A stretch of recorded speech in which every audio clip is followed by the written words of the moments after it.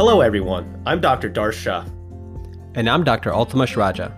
And welcome to Medicine Redefined, a podcast where we will explore the often overlooked but necessary components of health, what we consider to be the fundamentals. We will investigate topics and practices that can give you and your patients the best chance to optimize a healthy lifestyle. It's time to move the needle forward and put the health back in healthcare.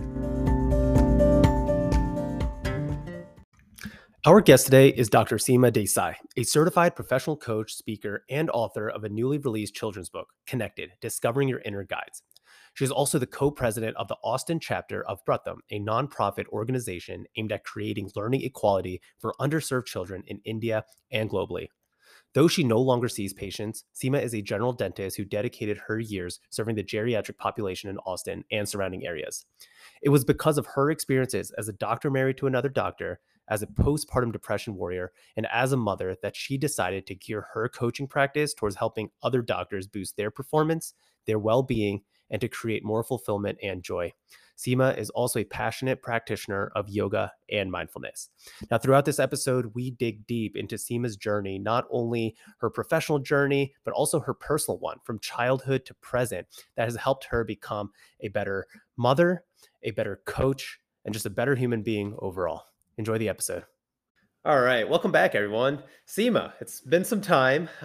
We've been connected through Instagram, social media. We've done IG Lives in the past, but it's been a while since we've talked. So welcome to the podcast.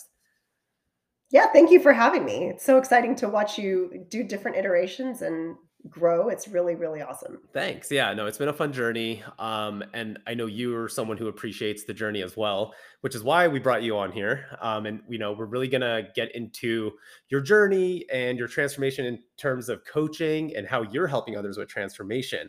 But before we get there, let's start with just your journey, your background. Let's get the audience to get to know you. Yeah, sure.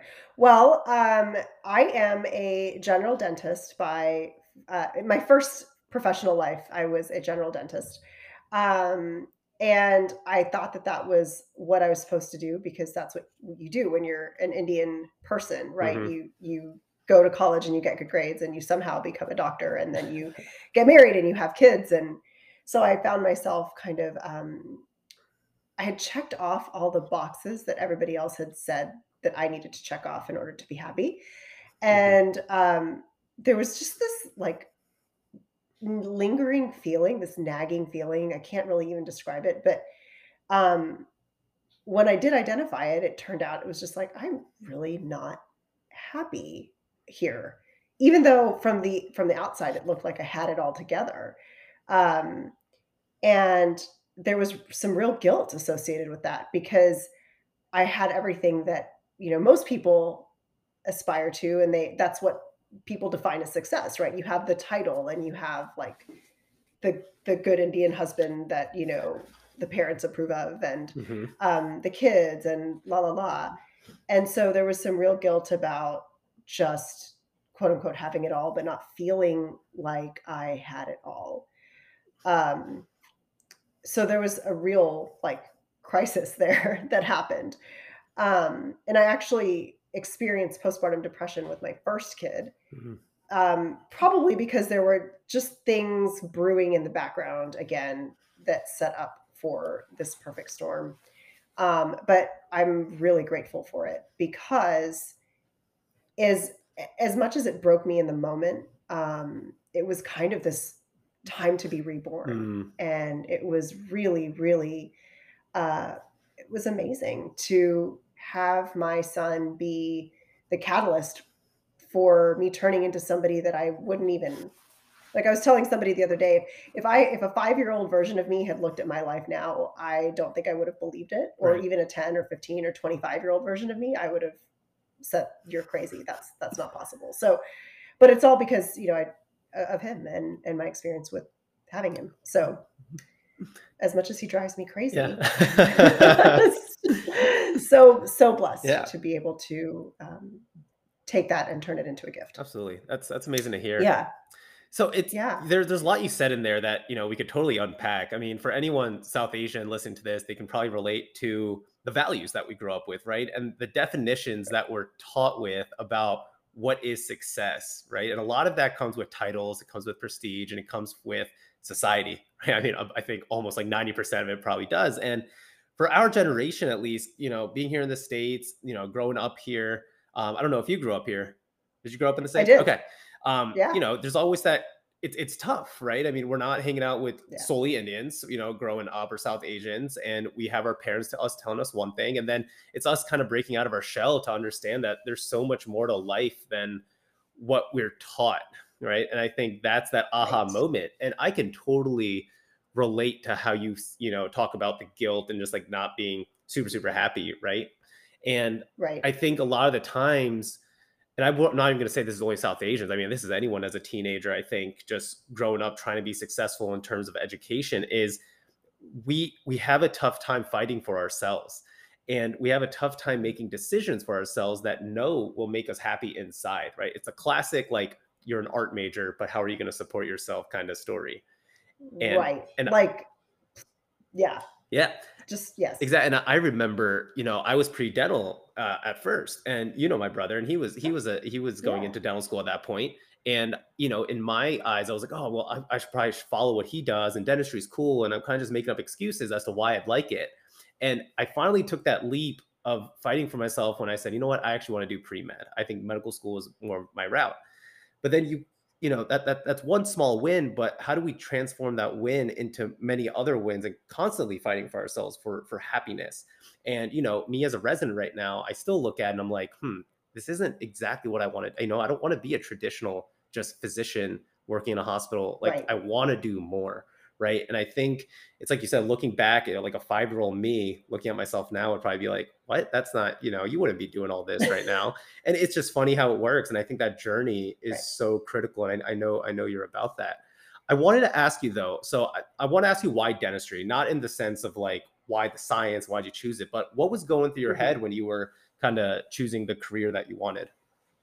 Yeah. Well, so I grew up in a really small town. Um, and every Indian that we knew either owned motels Hmm. or they were doctors. And my parents actually they're blue collar workers. I say that in that my dad he's fixes cars. That's his thing. And now it's a successful business. So I guess you could say that that's really more his thing, but his trade, his craft is auto repair. Hmm. And so we were constantly kind of like, we weren't in this bucket and we weren't in that bucket. And the air and the message that my family got was, well, if you're not a doctor, you're not good enough. Mm.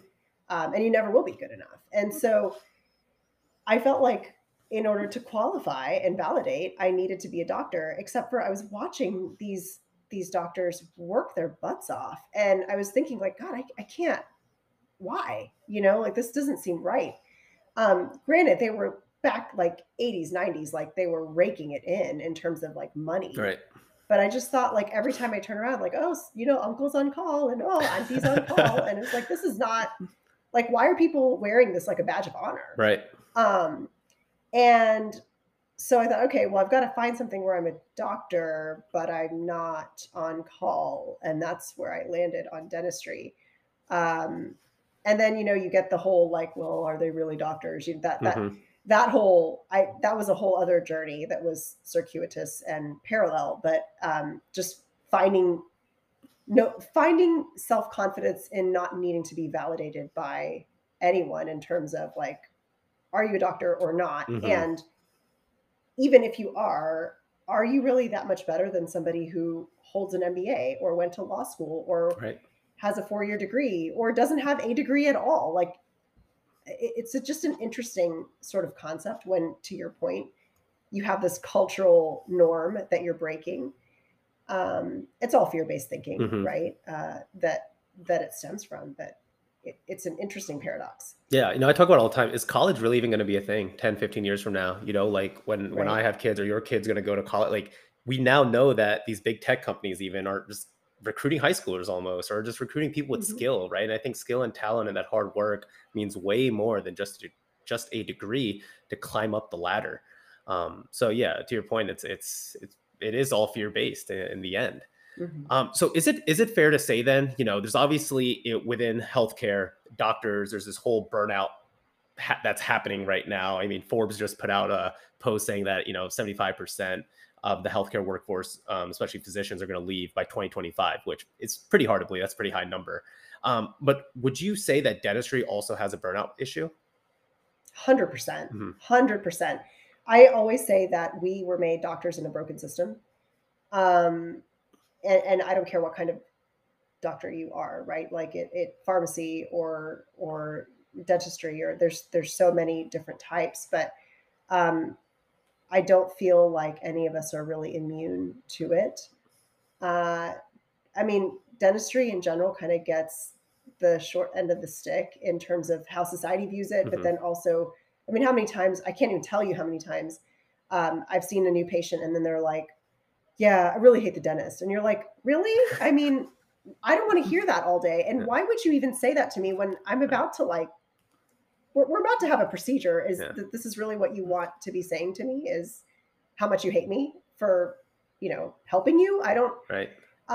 it's a physically taxing job, I think, which is underappreciated by pre-dental, and even in dentistry, in dental school, when I hate to sound like this, like old crotchety lady, but like when you're 25 or younger, right? Like 22, 23, they tell you like how ergonomics is important, and how neck pain and shoulder pain and back pain are going to be a thing. Mm-hmm. But you're just immune to it at that point, right? Yeah. You're setting yourself up, but you can't feel the long-term effects. It's very, very physically taxing. So, there's a lot of reasons why dentistry is very susceptible to burnout, just as much as physicians.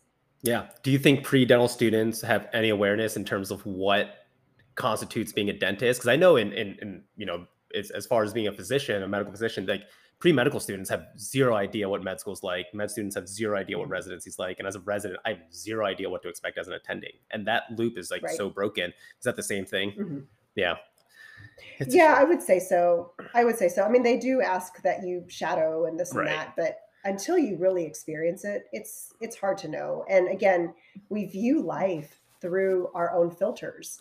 And if we lack an experience, there's nothing wrong with being a kid, right? That's a beautiful part of life. But you lack the experience and the wisdom to really maybe catch those nuances that would be glaringly obvious to somebody who is maybe going to dentistry as a second career. Yeah. Awesome. So I want to transition now into kind of your pivot in terms of coaching.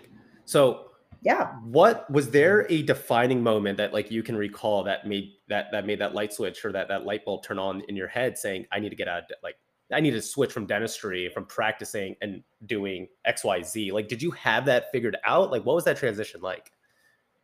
Yeah, it was definitely not an overnight switch. Okay. It was not anything. It was just kind of a series of things. And I think it got to be where the straw that broke the camel's back. It, not to take like the entire hour talking about how I switched over, but, so my husband's in medicine and he does a lot of shift work.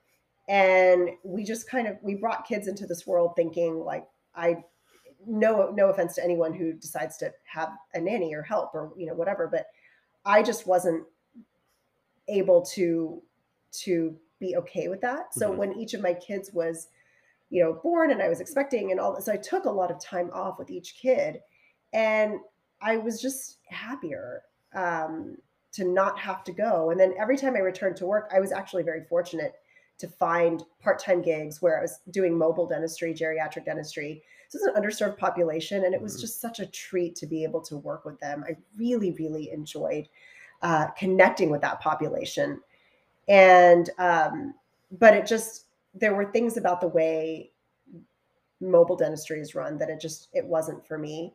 And I would find myself just more excited about like the Pottery Barn catalog than the ADA, whatever Right. that was coming to me in the mail. Mm-hmm. So I was trying to just observe the signs. The thing was, it's one thing to say like, all right, this isn't for me, but it's another thing to know, like, I guess what I'm saying is it's one thing to know that this isn't for you and have an idea of what you do want to do. It's a very different story when you know what you have is not what's for you, but you also don't know what you would want to do instead. That was where I was Hmm. at. And so my journey was just not everyone really saw it. I got on Instagram and started blogging about really nothing in particular. And somehow in there created enough connection to catch the eye of a publisher. I just published a children's book on navigating emotion.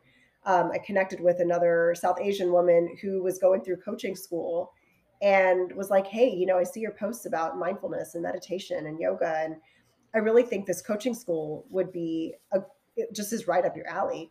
And I don't know, I just followed the breadcrumbs and really leaned into what was being offered in the moment and trusted my intuition.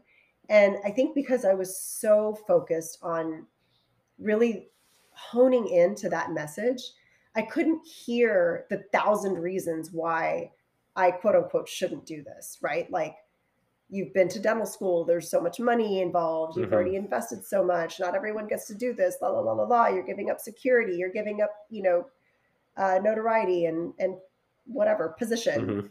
Hmm. But I didn't really hear it all. So it was a very circuitous journey, but I landed in coaching school and it was just like, oh, this feels right. I'm not, you know, this feels like it was meant to be. And so here I am, and it's been a really amazing journey. Yeah, I think, the key thing you said in there is that you kind of just leaned into it, right? And I think a lot of people are Yeah. feeling what you felt, and dose makes the poison. And the problem in healthcare is the dose is so high that the burnout happens for a reason, right? But if you, Right. for you doing the dentistry a little bit at a time and doing the geriatric, like that's fun. And that's like how I view medicine right now is like, I don't want to be bound by a certain number of hours, by a certain number of patients. I kind of want to just do what I do, but on the side also live a life and be a human being, just like everyone else almost can be in other jobs. And that's where healthcare Right. lacks. But then you Hmm. had the awareness to lean into it and just start, right? I always talk about just starting. And for you, it's kind of just the blogs. Were you always doing like meditation, mindfulness, or did that start from somewhere? No, that started from my depression. Okay. Yeah, like I just found it as a way to try to advocate for myself. Um, I don't think anyone really knew what was going on for me, and I mean, I was having some really, I was in a hole. Hmm. Um, and I don't even think my husband really, like, when I would tell him things, it was just to your point, right? He was a brand new attending and studying for his boards, and it was just easier to kind of deny it. So yoga was my way of kind of advocating for myself and saying, like, no, something is really wrong and I need to fix it. Um, and I just, what started out as a class, once a week turned into just anytime I could go, I would. And it turned into therapy for me, really. And it saved my life. Yeah. And the meditation kind of came afterward, but it was just life giving. Amazing. Yeah. And for the listeners out there, if this is your first time here, I mean, we have so many episodes where we talk about meditation, mindfulness, and just the life saving hack. If I even can call it a hack, it is, because that's, I feel like, the way we view it now as our culture. But it is just something it's ingrained in myself as well, doing a breathing practice at least for at least 10, 15 minutes a day. But just having that time off, I think, can really, really give people a better perspective. But Siva, this is Mhm. awesome. So you've now taken your passion and you've turned it into a business. So tell us about your coaching practice. Yeah, well, I love to say coaching is kind of a blanket term. I mean, it Hmm. can be used in sports, right? And there's a lot of people. There's not a lot of regulation. So unlike medicine, you don't technically have to have a license or anything. You can just wake up one day and call yourself a coach. So the problem is, you have a lot of unqualified people doing a lot of telling and a lot of what is not coaching. Mm. Um, and what I like to equate it for people who are kind of familiar with spiritual teachings and things is it's yoga off the mat. It's all the other lessons of yoga, right? Like finding equanimity and not being attached to one perspective, and that self mastery that comes. There's more than just the pose, right? So I think that's what resonated with me and was the bridge from yoga to coaching. But what I love doing is partnering with other physicians, other dentists, um, to help them essentially level up. I think we're given all the knowledge and the tools, right? Like, this is how you do a procedure.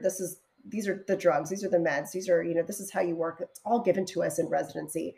But what's not taught to us is really how to get to that next level. How do you tap into, those doctors that you see and they're just like on it, right? They're so empathetic and they just get people and they see things that other people don't see. They solution seek. They are just, and it doesn't deplete them.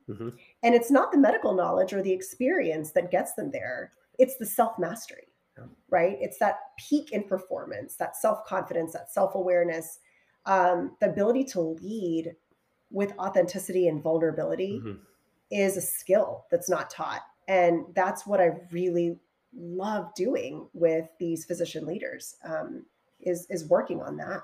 Yeah, because a lot of people would probably think those abilities are innate, right? Like you're born with it and, oh, that person's a natural. But yeah, I mean, a lot of those things can be taught, right? I think there's a big push now, even just in our education system, to say, hey, we need to put more social EQ, emotional intelligence out there for our children. But how can you do that if our own teachers, don't have the ability? So there you come in as a coach to teach others to hopefully also kind of teach others to do that. So what type of certifications do you have? Can you break that down for us? Because I know there's like life coaching, performance coaching. So how does it work?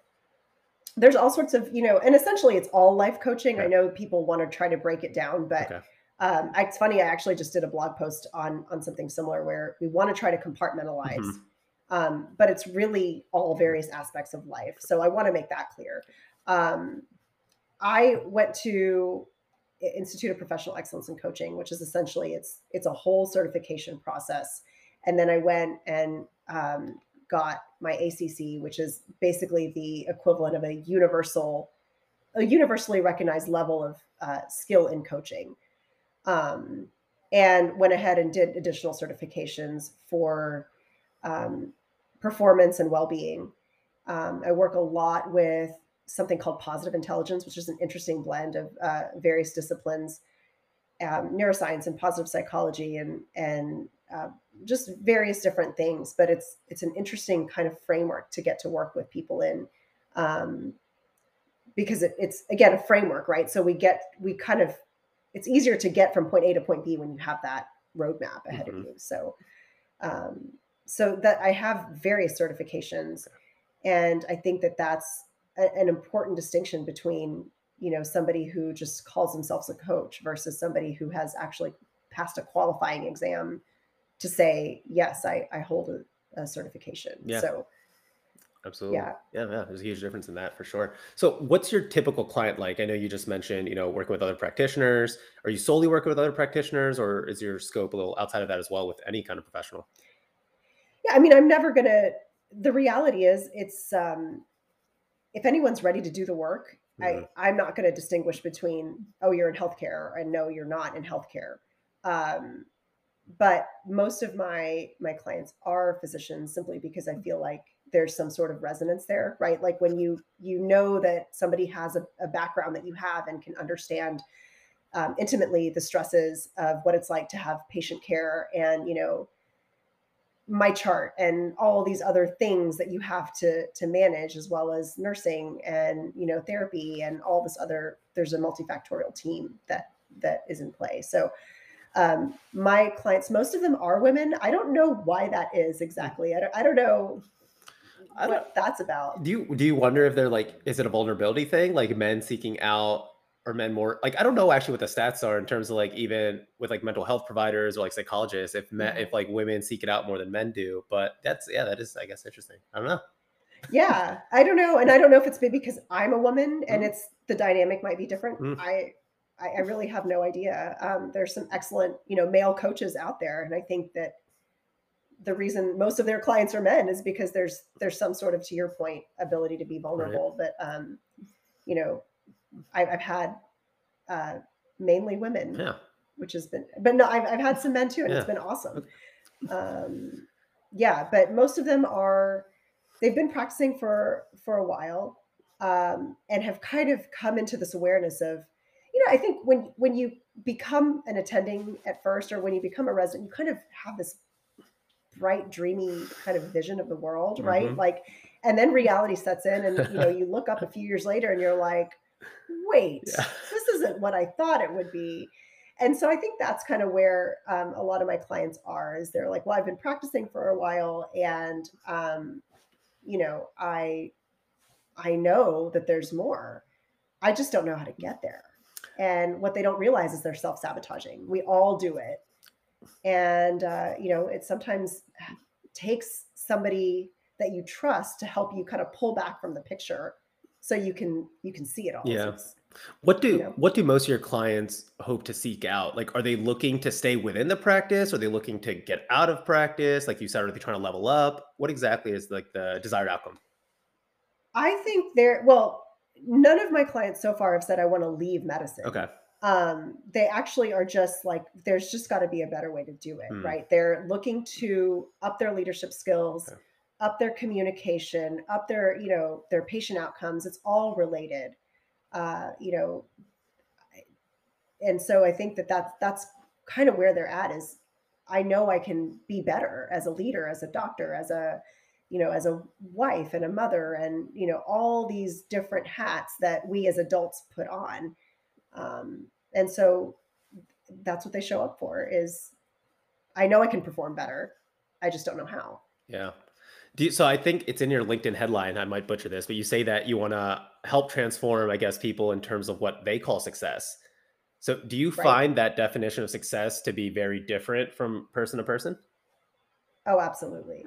Absolutely. Going back to what we were saying earlier, we have these other boxes that people tell us we have to check off. And Mm, so I think part of the magic is helping people realize, like, okay, well, what are your boxes?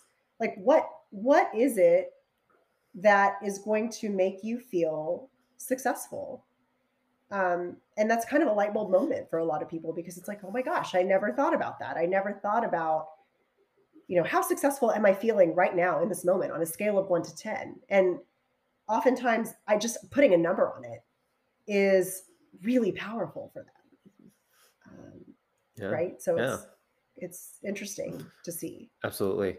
Now, when you think of outcomes, especially with coaching, I think one of the reasons why I also feel people may not seek it out is because of like, how do you measure the outcome? Like, are you looking more at a subjective experience and them feeling better, knowing that they're better, knowing that they're improving, or is there anything objective too that you tell them to measure?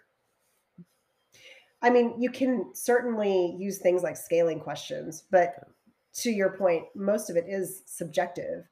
Um, but the point is, as long as the client feels successful, then the rest doesn't matter, right? The rest is completely irrelevant. And so it's really about empowering the client to embrace the idea that they are the expert in their life. No one has their experiences. I mean, we might have similar degrees, we might have gone even to the same school, or have the same age kids, or live in the same city, but no one has your experiences, and no one can be the type of doctor you are. Yeah. It's just impossible. And so identifying that is crucial. That's really cool, right? I think so many times in healthcare, we have so many mentors, right? And we look to emulate people and try to fit our shape into theirs and try to be just like that other doctor, rather than separating ourselves and realizing that we have these unique abilities, we have these unique characteristics, our strengths and weaknesses, and owning that and being comfortable with that Yeah. and using that to our Yeah. advantage, right? So yeah, Right. absolutely.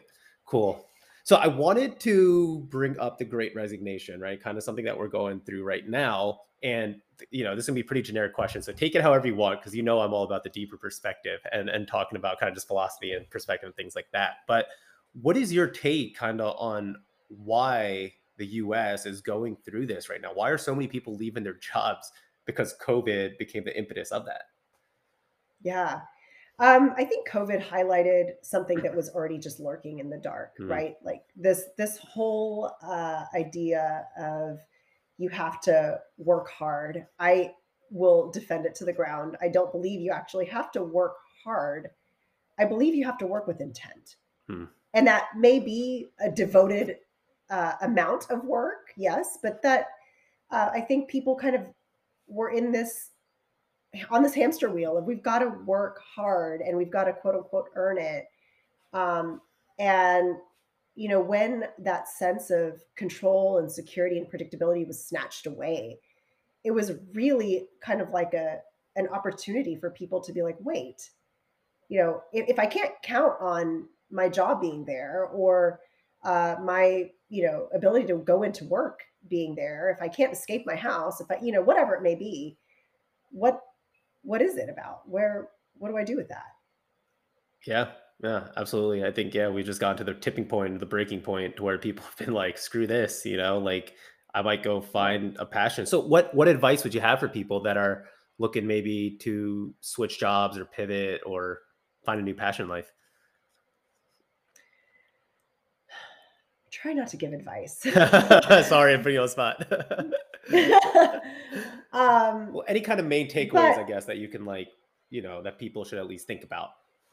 I think I would encourage people to identify what is sabotaging them from being really truly their most authentic and most vulnerable selves.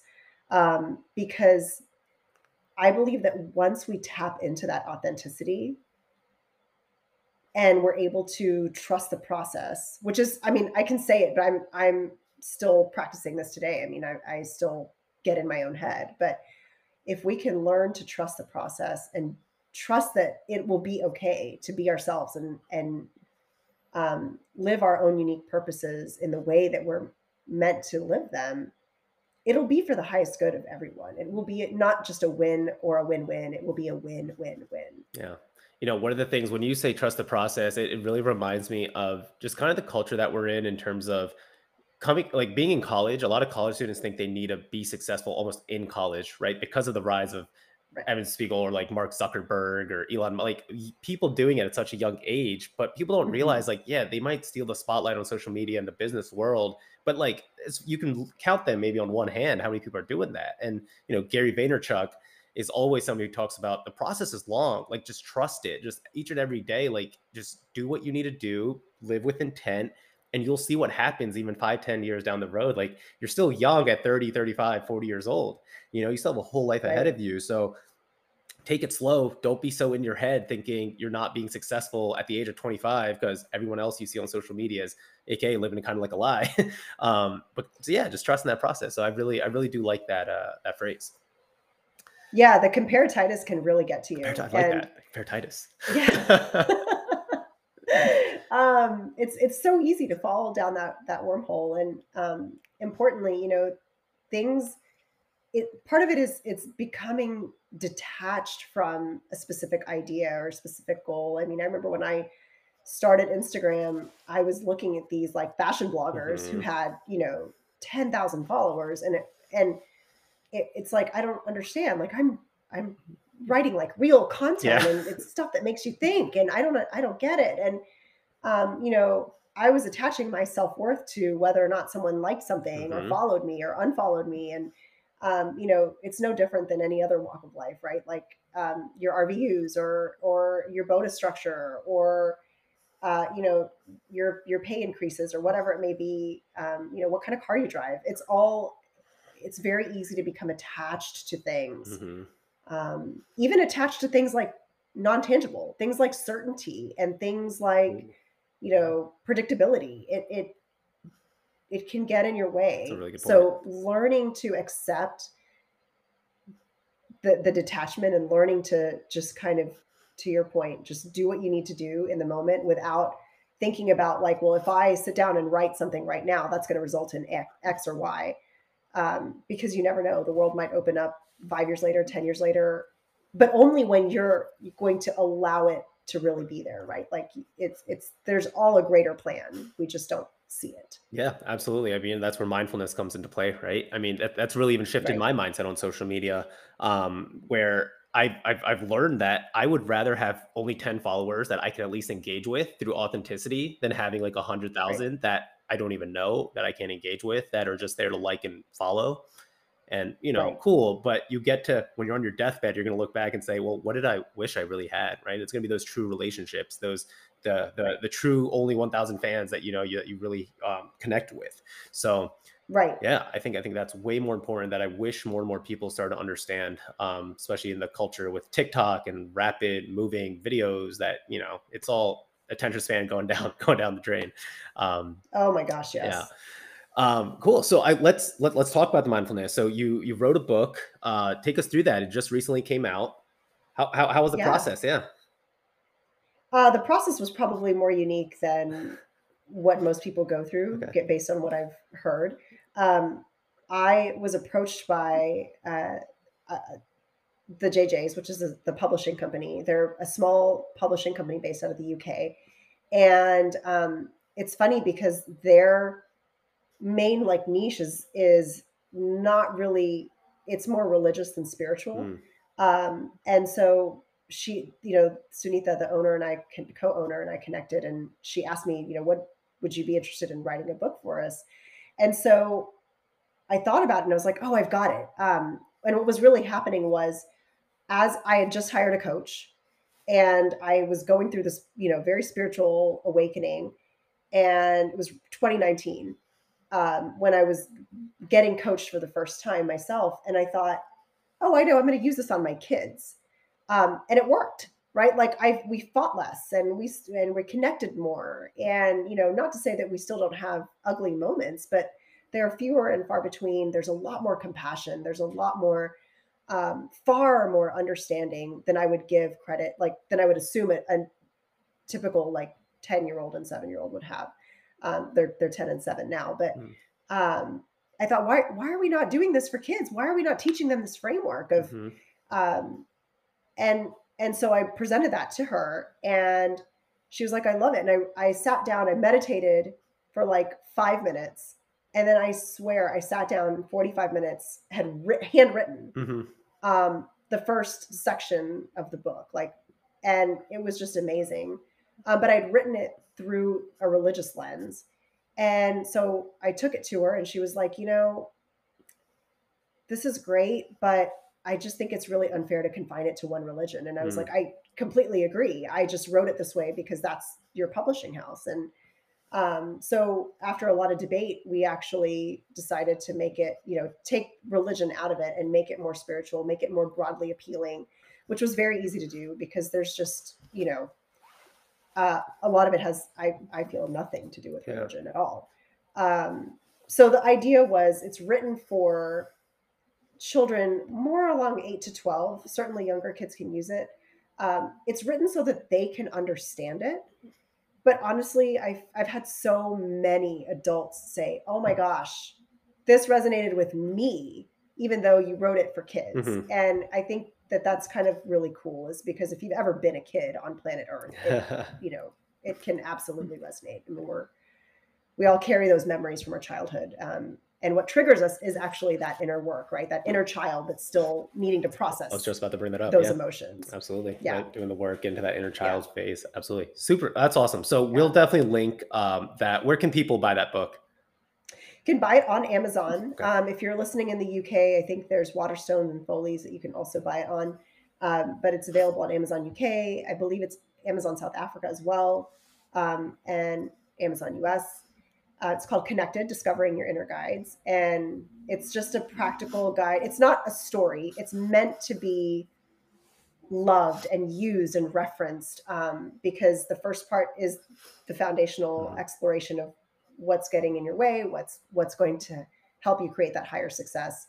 Um, but then the next two parts are actually tips and tools meant to be used when you're feeling challenged, when you're feeling calm, how to help other people when they're feeling challenged. And so it's definitely not a book that I want people to just kind of stick on a shelf and forget about. Mhm. Yeah, but to come back to that's awesome. Yeah, so we'll definitely link that into the show. And what I love about that too is that it's giving the opportunity to kids see a light that they don't learn about, right, in their day to day school. I mean, this is stuff that they're not getting taught to, and it can be Right. tough as a parent to even have that awareness to teach. But if you can bring a resource like this into their lives, I mean, it's like you said, it's not just one person learning; it's the whole family as a unit, also learning a lot of these Right. concepts, which is fascinating.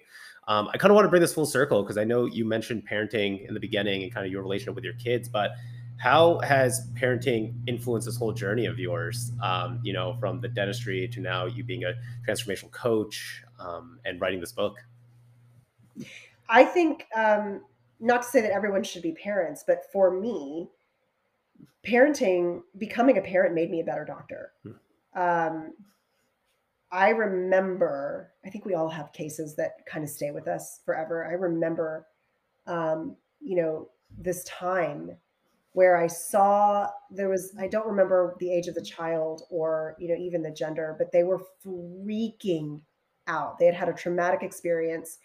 And I, as an inexperienced, fresh out of dental school, I just sat there and was like, I don't know how I could see them. Like, I don't know how I'm supposed to do anything.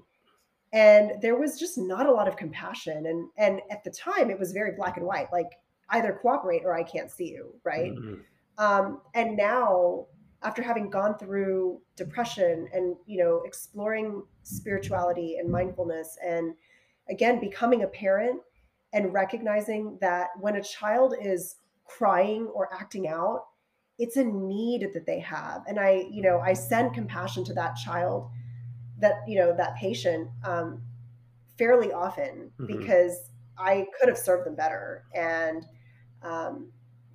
that it just that was the best that I had in that moment. And so I send them compassion now, right? Um, but I think parenting has an interesting way, or even being an aunt and uncle. I know you've got some, amazing nephews Hmm. that, they probably bring out the best in you, and they also are probably your best teachers, right? In terms of just life in general. Um, Yeah, for sure. absolutely. Kind of even just talking about hierarchy of life in a way, right? You see them living their inner lives with no fear, um, seeing all facets of life, right? We get so put in a box as we grow up. We get trained to not say certain things, political correctness. But with kids, it's kind of just it's reality, it's authenticity, and there's a lot that Oh you yeah. can there's a lot you can draw from that. And I'm not a parent now, maybe in the near future.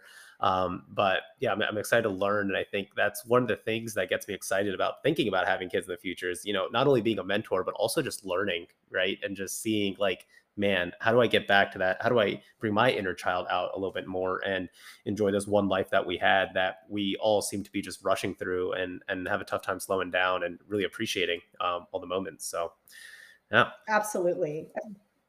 I was going to say a Yeah. foundational principle that trained coaches work off of is that everyone's a student and everyone's the master, right? Mhm. And I think, there's a tendency for people to be dismissive of kids because they're kids, Mhm. but really they are our greatest Teachers. teachers. So, just kind of bridging back to coaching as Yeah. well, being a parent and being able to recognize that even though you may be struggling, you're also teaching the coach. The coach is learning from the client as well. So. Yeah. Seema, I know something you're really into as well is philanthropy and kind of how it ties into wellness. Take us through what philanthropy means to you, and kind of how it can be a fundamental aspect of people's lives. Yeah. Philanthropy is important for mindset in that it allows us to have a high dose of what a friend of mine calls vitamin G. Um, Gratitude. it's not my term. Vitamin G. It's Dr. Jeffrey Tumlin Okay. actually, he says it all the time, and it's vitamin G, gratitude. Gratitude. Yeah. Okay. So, vitamin G and vitamin C is another one of his, and it's context. Okay. So, it's very easy for us to kind of have positive adaptation, right? We just get used to our surroundings. We get used to, having what we have, even though it's something that we were maybe jonesing for 10 years ago. We get it, and it quote unquote makes us happy for a while, and then we get used to it, and then Hmm. it's not really a thing anymore. Um, Philanthropy is a great way to. It's a powerful antidote to positive adaptation. It allows us to have context for, you may have a leaky toilet, but that's kind of winning, right? When you look Yeah. at the general population of the world. 100%. But if you don't have that philanthropic lens, you might not get to physiologically feel it as often or in the way that you would otherwise. So, it's a I mean, I would say it's a very physiologic reaction too, Hmm. which makes it easy, right? That gratitude, really feeling it and feeling that dopamine and feeling that serotonin and feeling all of those just wonderful, wonderful things. It's important. And I think that's why a lot of successful people, truly successful people, they're not hesitant to give back. It's not about me, it's about all of us. Yeah. So philanthropy is absolutely important. Yeah, I think, one of the things that I think a lot of people are cautious of when they think philanthropy is money. Oh, I'm just giving money away to a charity. And then you see scams and, oh, well, how do I know that my money is actually being taken to the right place and being used for good? And, a lot of times, like, I don't donate money ever to charities, but I try to put action into my life in terms of philanthropy, right? So one of the things that I do is I'll keep like a snack box in the back of my car. So whenever I'm driving and a homeless person's kind of on the road, I'll always make sure to give something, right? And it's never me trying to tell people like, hey, this is what you can do, small things, but hoping that that action can at least inspire others, right? And it's just that gratitude. Like for me, one of my biggest causes is hunger. It's also a big reason why I fast once a week.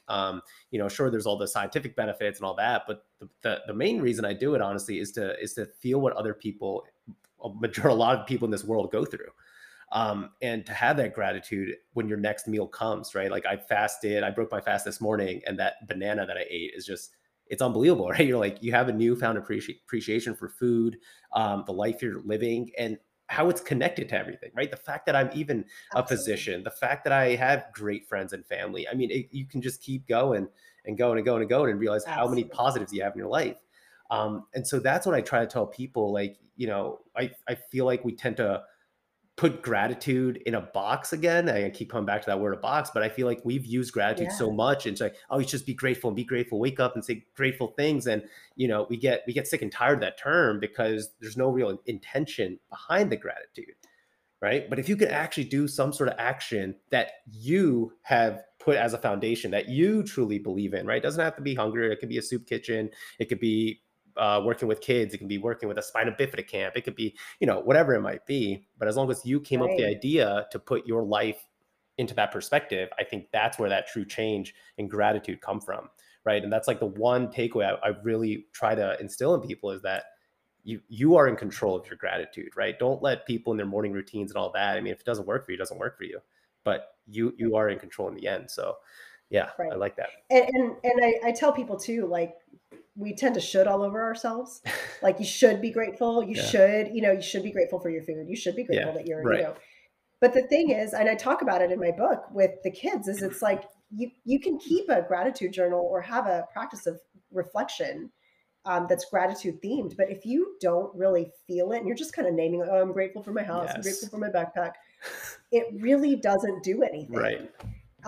So I love what you said about finding a cause that really resonates with you. For me, it's education. 50% of all Indian fifth graders can't read at a fifth grade level. Uh, And considering that that's where a huge chunk of underserved kids are in the population, I'm thinking, the COVID pandemic has really, really made that a lot worse for, I mean, kids in general, but specifically for kids who have lack of access, right? Um, that to me is my calling, and so I spend a lot of time working for an organization called Brutham, which mhm. is again geared at education. They also have vocational programs, and you mentioned like money. Um, what I love, one of the many, many, many things I love about Brutham is that their methods are backed by research. They're Mhm. scalable.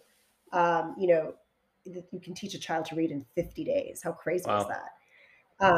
But their overhead costs are so low. I think it was like 8%. It's a and which is unheard of. I mean, they've won awards Mhm.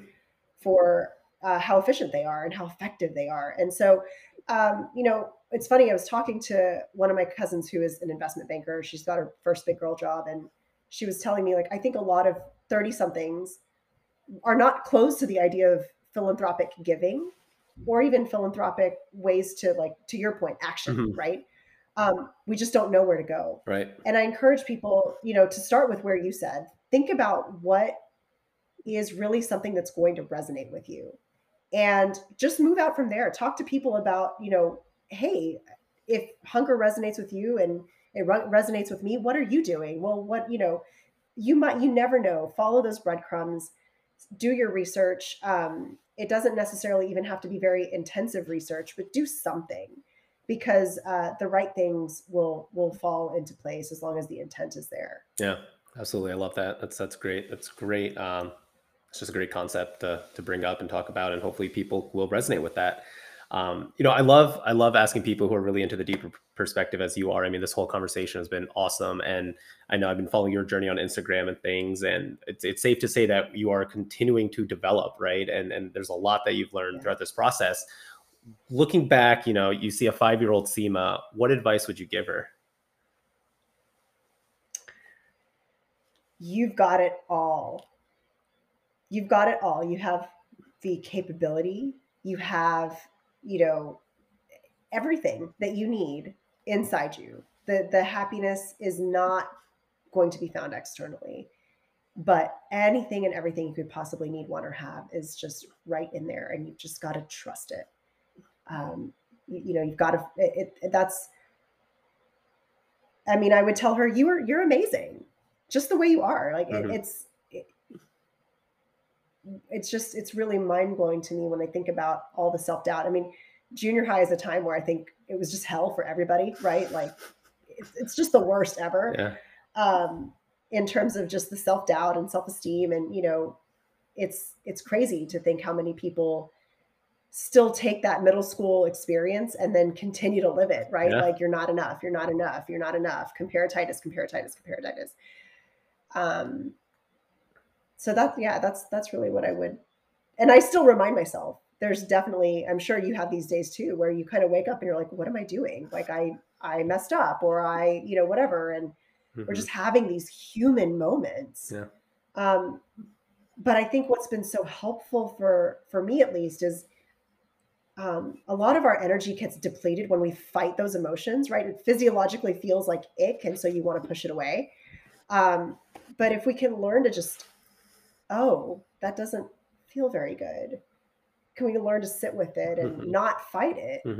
Eventually, it kind of just releases. Now, this is obviously not related to actual clinical depression and clinical, right. I'm talking about functional adults, that are living life and don't have any of those diagnoses. I feel like I have to always say that. Yeah. No, that's beautiful. So awesome. Well, this has been an awesome episode. What is next for you? Do you have any short-term goals, long-term goals? Is there another book that you have in mind? I mean, that must've been a stressful process. I don't know if you have one now, but what's next? I really don't know. Maybe a podcast. Yeah. It seems like it's a fun thing to do. So I don't know. I might try my hand at it. But I think right now the book is so new that I'm just trying to enjoy that process and enjoy the coaching, speaking engagements. But what fills my cup is, no matter what I do, I mean, if I'm helping people be the best versions of themselves and help them create what they identify as transformational success, then that's a win. Awesome. Well, hey, if you ever do a podcast, you're a great communicator, so I don't think you'd have any trouble. It's a fun thing to do. The networking is awesome, and you get the chance to hopefully, broadcast to a good audience that can learn. So it's definitely a cool experience. So, but yeah, that's awesome. I'm excited to see what you have in store, and I'll follow your journey. We'll put your Instagram and your other socials in the links as well. But where can people find you? LinkedIn, Instagram. And that's pretty much it. Oh, and then my website is drseemadesai.com. So those are the three main areas to find me. Cool. All right. Well, we'll definitely put those in there. And then the last question we ask everyone is, how do we put the health back in healthcare? How do we put the health back in healthcare? I really feel like the self-care is healthcare. We've got to take care of ourselves so that we can be the best doctors for our patients, the best, leaders for our staff and our team, the best in every walk of life. And, the people that are in our lives deserve the best version of ourselves. But importantly, we deserve the best versions of ourselves. And I feel like, as much as people have this tendency to want to compartmentalize and be like, well, this is work and this is home. That next level doctor is the one that is like really taking care of themselves on a spiritual level, a physical level, an emotional level. They're making time for movement, making time for connection, making time for philanthropy, because their cups being full is what really allows them to doctor without a bias or without judgment, right? You're really there for the patient and able to support them on their healing journey. Mm-hmm. I couldn't have said it better. we'll just end it there. So thanks, Seema. Really appreciate you coming on here. Yeah. Thank you for having me. It was so good to see you and to have this time with you. Yeah, thank you. Absolutely.